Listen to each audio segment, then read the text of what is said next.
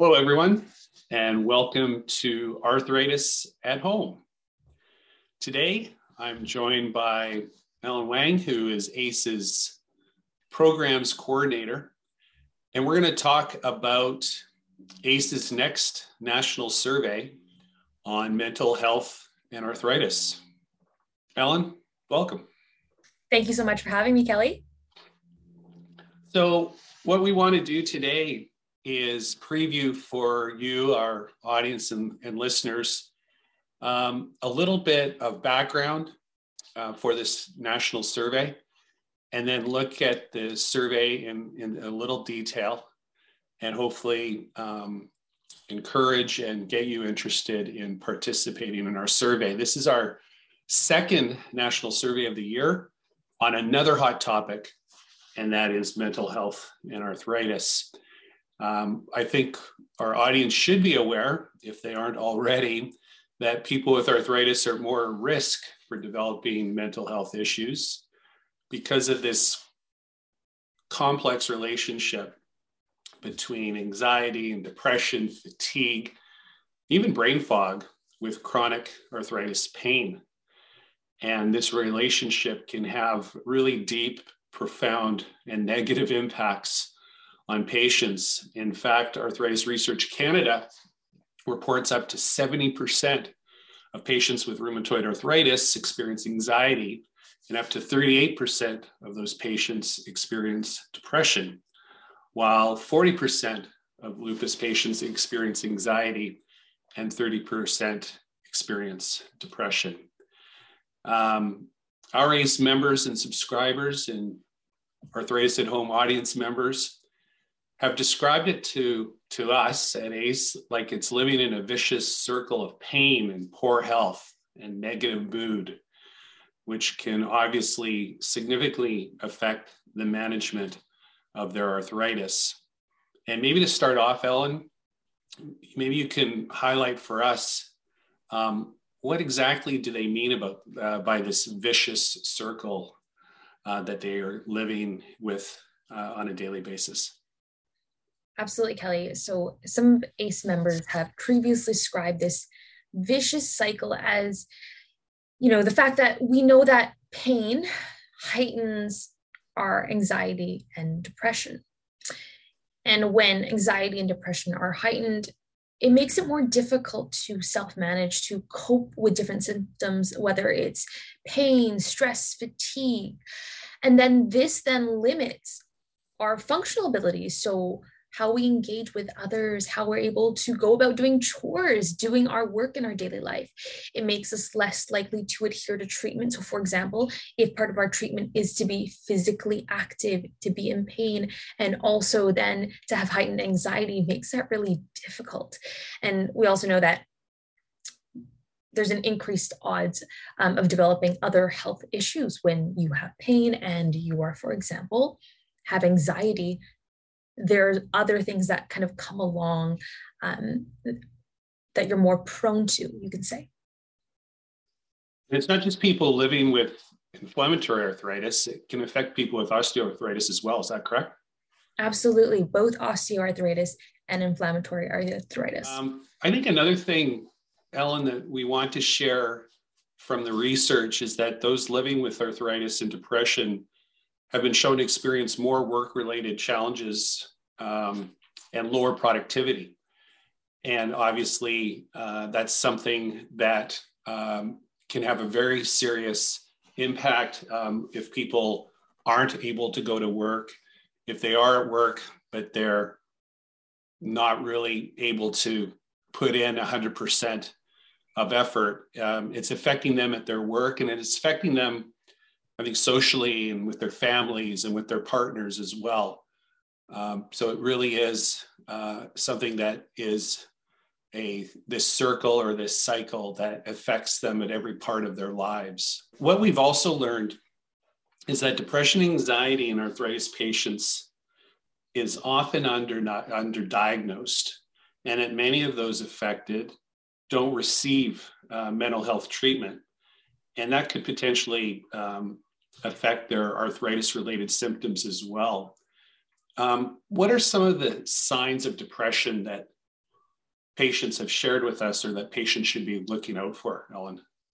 Yeah, Kelly, you bring up a great point, the different ways in different areas of our lives that it can manifest. And as I kind of describe some of these signs and symptoms, I do want, the listeners to kind of understand how they manifest. So if we have our optimal health and it's kind of in the middle, we'll say it's in the middle. If it is too far to one side or too far to the other, then we know that kind of gives us a hint. So for example, eating too much, or eating more, having an increased appetite, or having less of an appetite, so eating less, right? Both of those are signs of depression. Sleeping more or not getting enough sleep, sign of depression. Having very little energy, what we know as fatigue, right? It's not something you can get up, go for a walk and shake off. It's that sense that hangs over you all day, causes, for example, another sign would be if you ever report brain fog or experience brain fog, have a difficult time making decisions, feeling lonely or isolated, very common during the pandemic, being frustrated that your body can no longer, do what you remember doing, right? So not being able to meet those previously set expectations. It's also really difficult to ask for help. I'm on that boat. Feeling as though you're a burden, thinking or having a negative outlook, and feeling overwhelmed by tasks and responsibilities because you do have so much going on, right? Because you have to manage these symptoms, what you're feeling, anxieties. I mean, perhaps you don't have the tools, the resources, and you don't truly understand what your physical, emotional, psychological self is experiencing. So those are just a few, not comprehensive at all, some common ones. Because it's a reality for so many people living with arthritis, and because so many, as we've said, of our members have talked to us about it, we've written Joint Health Insights on this subject. There'll be a link to that at the end of this episode. But we also thought, it was time maybe for us to go direct to Canadians living with arthritis and to understand the steps and the actions they may be taking to take care of their mental health, and to identify what specific challenges they may face when trying to access timely professional care. We also wanted to understand how patient organizations like ACE, healthcare providers, our healthcare team members, and the healthcare system in general could do a better job supporting people living with arthritis with their mental health and overall well-being. So that was sort of the big goal, the big objective for the survey. Ellen, I'm going to ask you maybe just to walk us through those key areas of the survey and the questions that we're going to be asking. Thank you, Kelly. Yeah, so the survey is made up of 3 main sections, you can say. And the first one, we've titled it About You, and we're simply trying to understand some of the experiences of people living with arthritis, and as Kelly mentioned, what strategies they use, what are some of the challenges they experience, etc. The second section is mental health and arthritis experience. So what we're trying to capture here is to really understand what individuals living with arthritis know about mental health and that connection between mental health and arthritis, and how it affects, like you said, the different domains in one's life, their quality of life. And then the last section is accessing support and care for mental health. So this is, specific questions to ask about your experiences, finding information, accessing tools, resources, services, programs about mental health, so that, we can actually gather that information and look for ways to fill the gap in the future. So we're encouraging all of our viewers and all of our listeners, members and subscribers to participate, thanking them as well for their participation if they've completed any of our other surveys. It's powered by you, our audience, and we've been really happy with the amount of response that we've received for our previous surveys. We think because this, again, is such a hot topic for people living with arthritis that a lot of Canadians are going to take the time to fill out the survey. In terms of the mechanics, how do people get involved, Ellen? Absolutely. So if you'd like to get involved, this survey is open to individuals living with any type of arthritis, and it takes approximately 10 minutes to complete. So not super long, not taxing.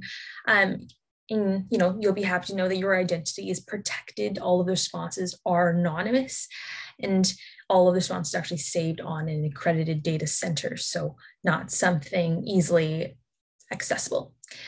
We do encourage everyone to, as Kelly has asked, to share the responses because they are incredibly important, will help inform our work.